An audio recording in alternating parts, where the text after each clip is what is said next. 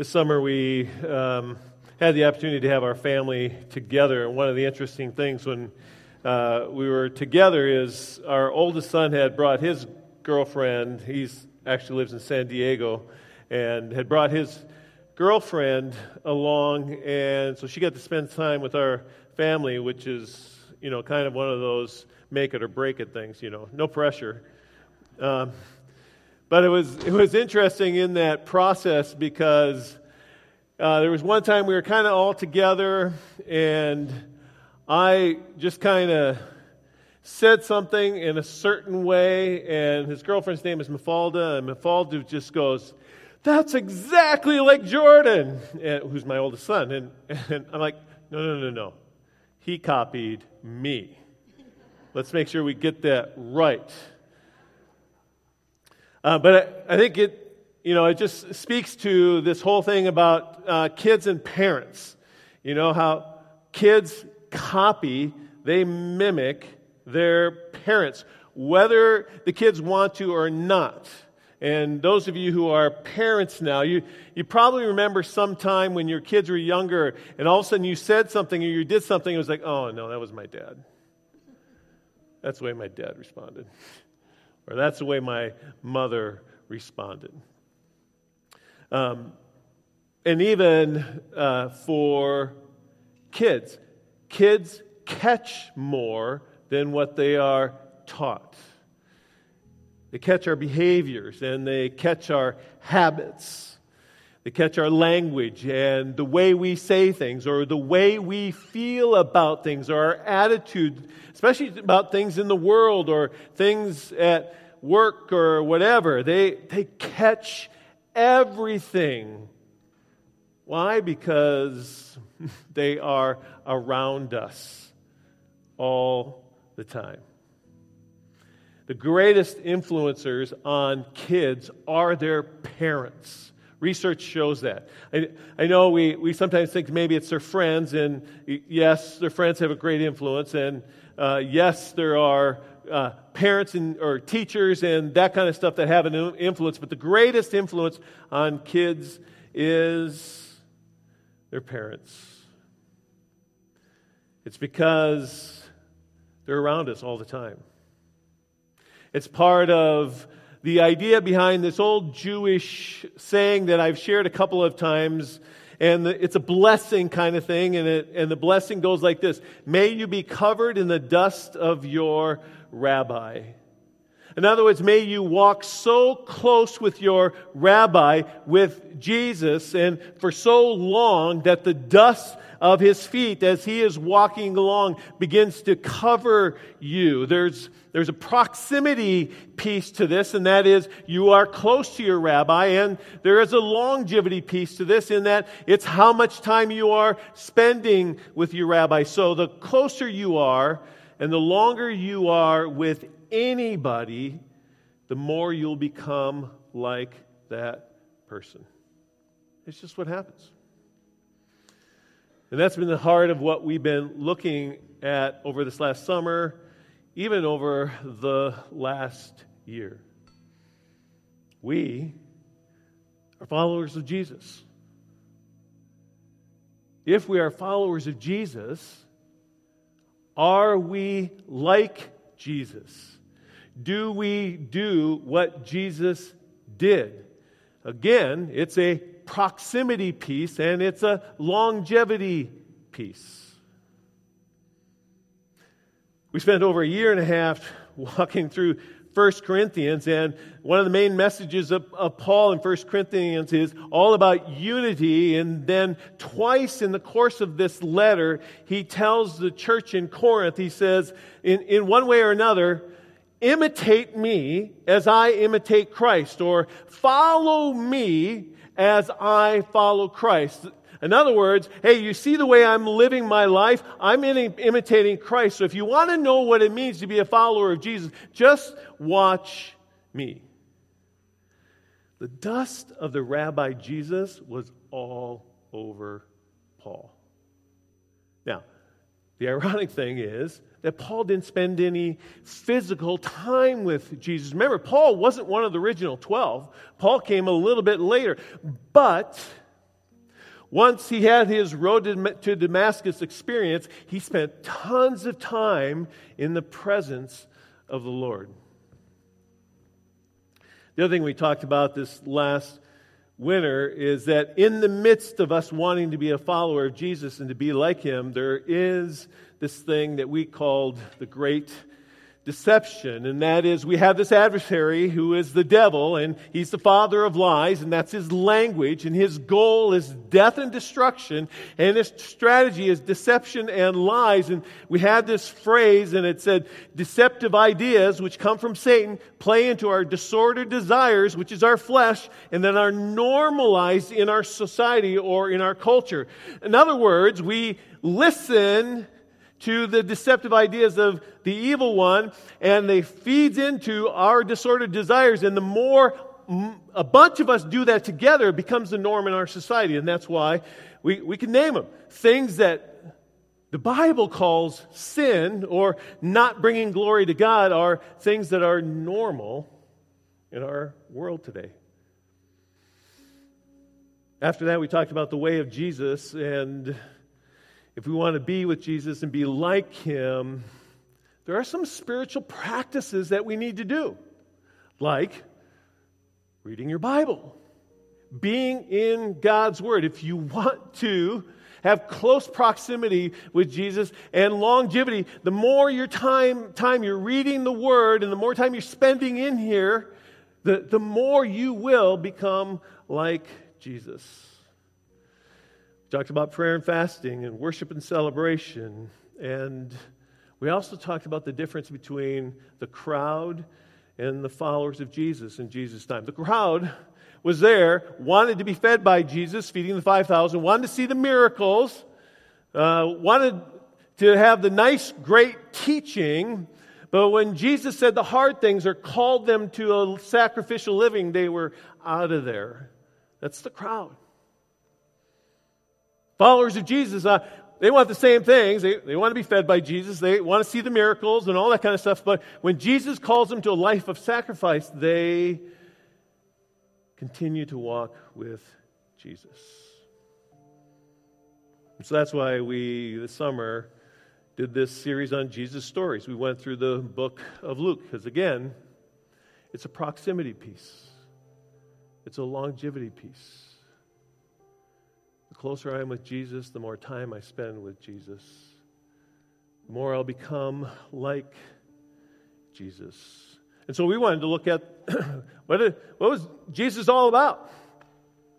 And so that's what we did this summer. And so today, just kind of to put a bow on this summer series, I'm going to talk about the 12 lessons that we learned about Jesus this summer.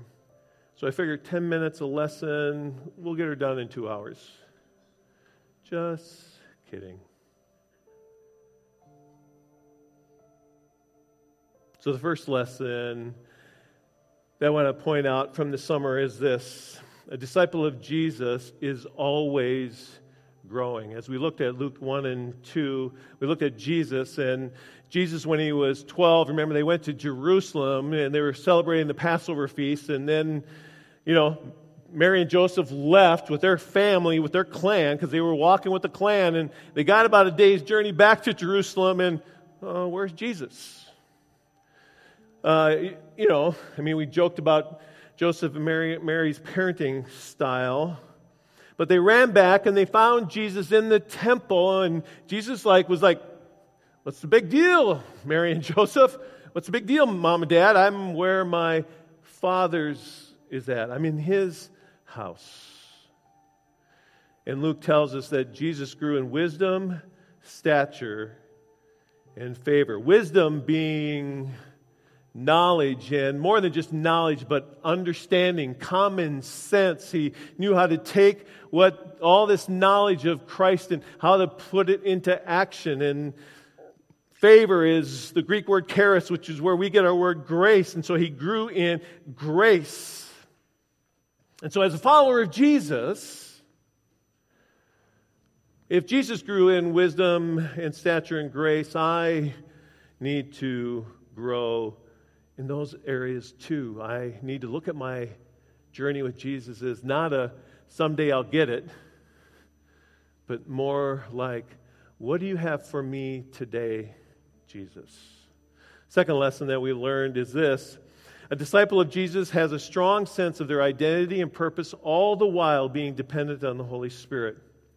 Here in chapters 3 and 4, we looked at Jesus as he was baptized, and then he was led into the wilderness, and then he began his ministry. And Luke points out some important things, and that is, one, Jesus knew his identity. His identity came from the Father. Remember when he was baptized, the Father said, "This is my Son who I am well pleased," and the Holy Spirit came upon Jesus. And then Jesus was led by the Holy Spirit into the wilderness, and we have the whole thing with Satan in there, the temptation. And then Jesus came out of the wilderness. And it says he came out and he began his ministry in the power of the Holy Spirit. And Jesus quotes Isaiah 61 saying that he came to proclaim good news to the poor. Jesus knew his identity. He knew his purpose. As a follower of Jesus, we can know our identity and we can know our purpose. It's right there. It's nothing new. And here's the crazy thing. There's an identity and purpose for all of us that is same for all of us. Our identity is from the Father. We are His children.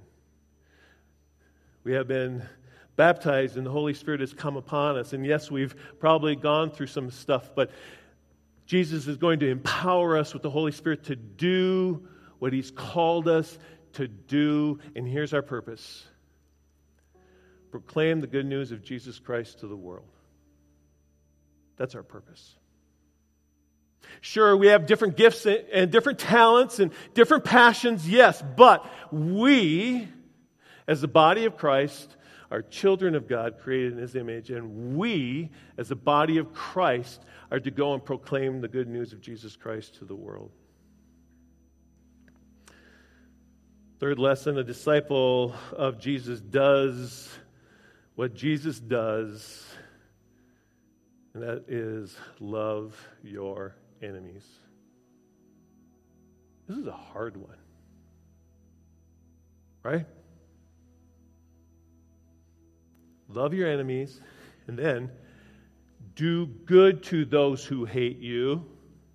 Okay, let's up the ante. Bless those who curse you, and then pray for those who abuse you. That's what Jesus did. I mean, think about it. Jesus is on the cross, and what does He say to His Father? Forgive them, for they know not what they do.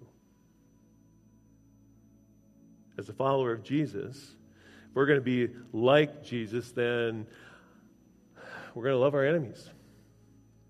And we're going to do good to those who hate us or who don't do good to us.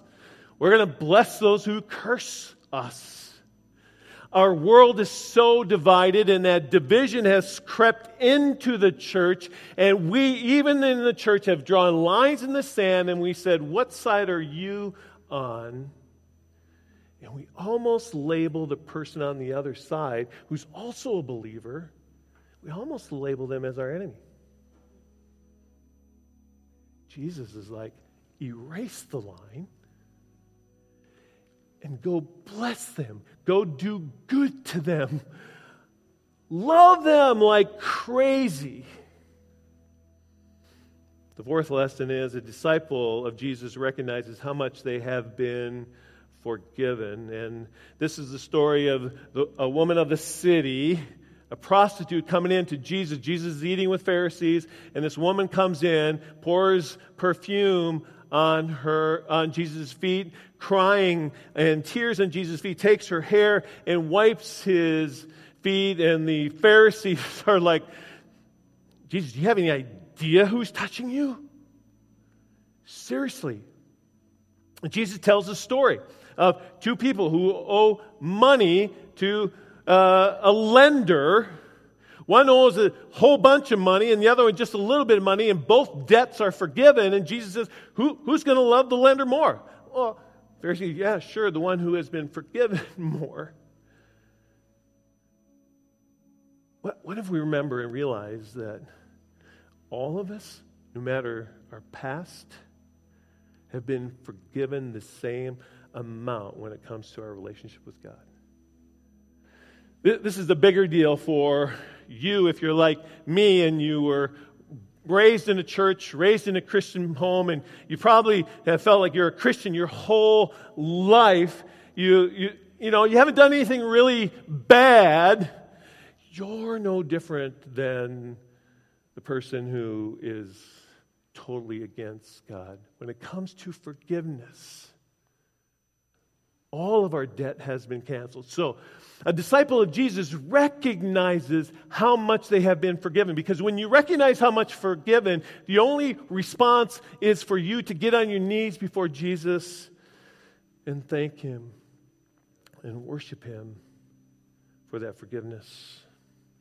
A fifth lesson is this: a disciple of Jesus knows that Jesus is sending me out to proclaim the good news of Jesus. This is Luke 9 and 10, where we find Jesus first sending out the 12, the apostles, and then later on in the next chapter, He sends out the 72. Not long into their time with Jesus, Jesus is sending them out. Okay, here's what you're supposed to do. Bring the kingdom of God into the world. You see, for Jesus, when His disciples and the 72 went out, the kingdom of God went with them. We are to go, because we're followers of Jesus, we are to go into the world, go to where Jesus isn't, and just by showing up there and loving people, we bring the kingdom of God there. Jesus says in Luke 10, the harvest is plentiful, but the laborers are few. Earnestly pray to the Lord of the harvest to send out laborers into the harvest. Again, the purpose that Jesus came is to seek and save the lost. And so He modeled that by sending His disciples out to do it. As a follower of Jesus, I realize that Jesus is sending me out. Sixth lesson we learned this summer is a disciple of Jesus knows that prayer is a key component of the relationship with Jesus Christ. Disciples saw Jesus praying all the time. It says, and He withdrew to lonely places often. They asked Jesus, the disciple asked Jesus to teach them to pray. He teaches them the Lord's Prayer, and then Jesus tells the story of the persistent friend of this guy who has guests come late at night. He has no bread, and so he goes in the middle of the night, knocks on his neighbor's door, and with audacity, in the middle of the night, asks for food. And Jesus says, be like that person. When you pray, be like that. Come all the time to your Father and ask. Ask and keep asking. But notice then Jesus says, how much more will the Father in heaven give the Holy Spirit to those who ask? And notice that the man is not asking for his own needs. He's asking for the needs to help a friend. And so I wrote this question down and shared this with on that Sunday. And it was this: what would it be like if we prayed persistently and with shameless audacity for God to give us the Holy Spirit, because we have neighbors and coworkers and friends and family who have arrived on our doorsteps and they need Jesus? Am I audaciously going to the Father for my coworkers and classmates and neighbors who don't know Jesus? Seventh lesson, we're over halfway. A disciple of Jesus knows that we change the world by loving God, loving others, and making disciples. Here we have the parable that the kingdom of God is like the mustard seed and the leaven. The mustard seed, small seed that becomes a tree. Leaven is what you put in the dough and you mix it in there, and just a little leaven impacts all of the dough. And the idea is, hey, do what God has called you to do. Be what God has called you to be in this world. And even if just a few of you do it, it's going to impact the world. We forget that if we do just what Jesus has asked us to do, and that is love God and love others, and go and make disciples, if we do those two things, we would change the world. And there's proof. The first followers of Jesus, that's what they did. And in 300 years, they transformed the then known world. They loved God, they loved others, and they went and made disciples. Eighth lesson is this: a disciple of Jesus intentionally reaches out to the lost, those who don't know Jesus. Luke chapters 15 and 16. In these two chapters are these three stories, parables, back to back, about how important lost people matter to the kingdom of God. The lost sheep, the lost coin, and the prodigal son. And after the story of the lost sheep, what does Jesus say?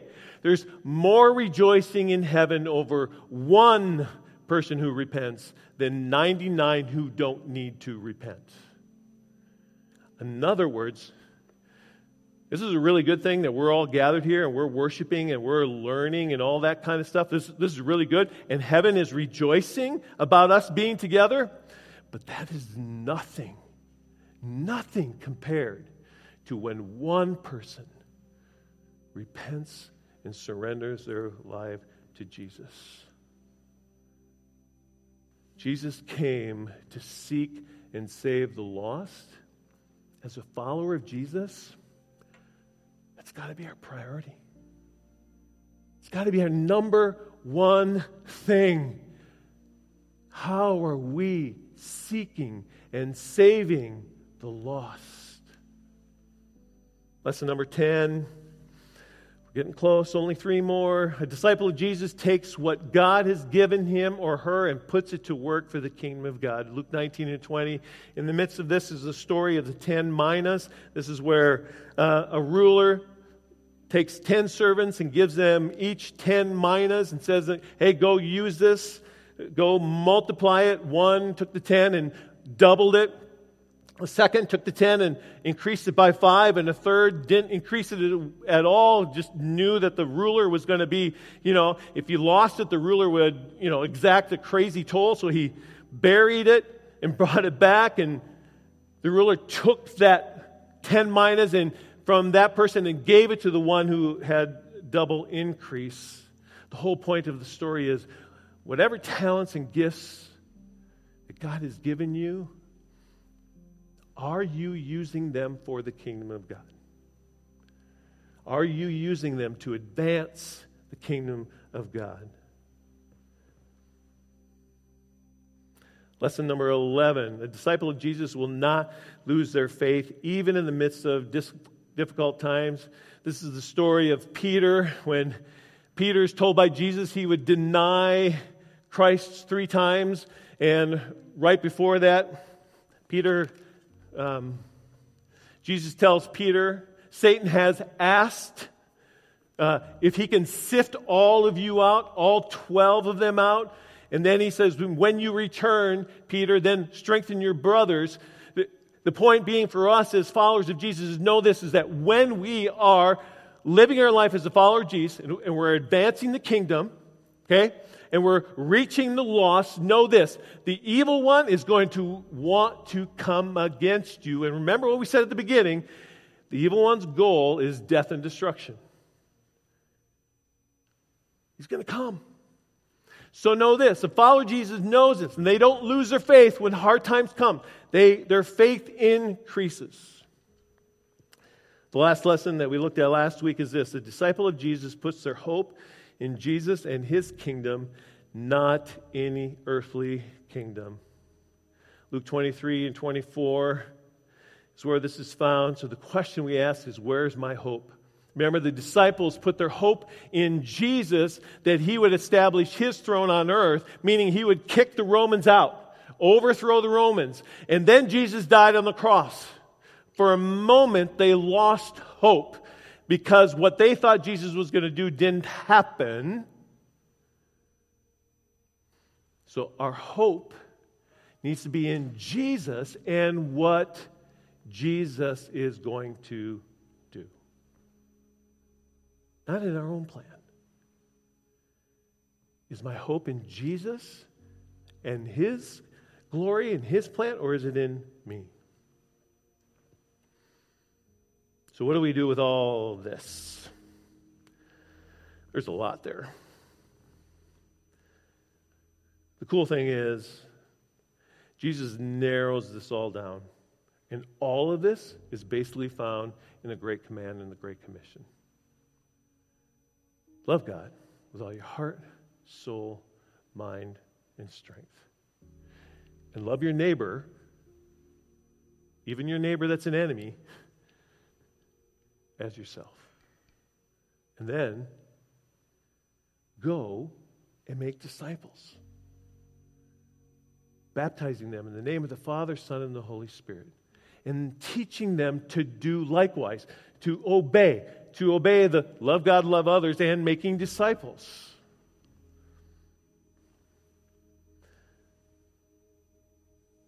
Over the next 2 weeks, we're going to take some time to look at our mission and vision and core values, just a reminder of where we sit regarding those things and what are our priorities for this next year. As the elders and the staff have met together and prayed and talked about what it is that our priorities, we've come up with just 5 things, 5 outcomes that we want to see happen in this next year. And so we'll be going over that and other things over the next 2 weeks. Then after that, we're going to step into a series this fall. This series is having to do is how do we live out being a follower of Jesus in our culture today. So we're going to be looking at some of the issues that are going on in our world today. And then how do we bring the kingdom of God into this world and this culture and what we're facing. So those of you who get our email, or when we send out text messages, you get text message. Next week, you're going to receive a message, at least to a form. And one of the things that we're going to ask you on this form is, what are some issues that are going on in the world today that you want to know? How do we live as followers of Jesus in relationship to this issue? So that'll be our plan after the next 2 weeks.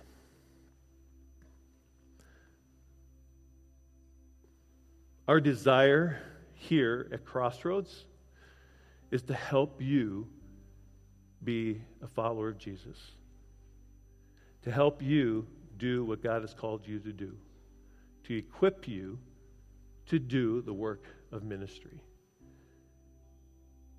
Let's pray.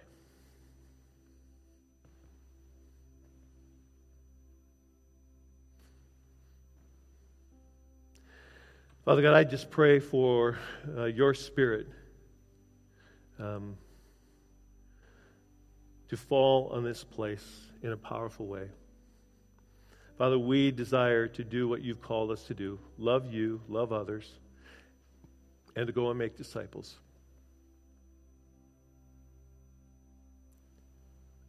Help us with that. Send out laborers into your harvest field. Give us wisdom and discernment and show us what you are doing and how we can partner with you. Father, we know that our world today needs you more than ever. We know that we are to be, to bring your kingdom into this world. So how do we do that? How do we partner with you as you seek and save the lost?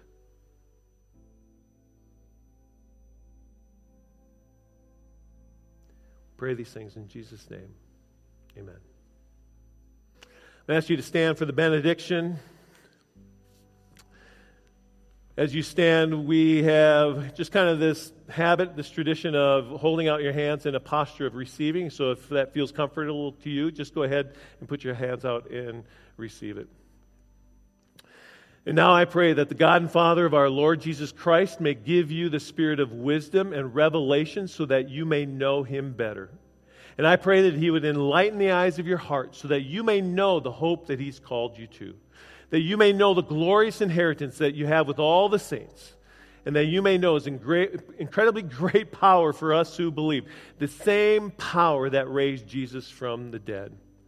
And all God's people said, Amen. Go in peace.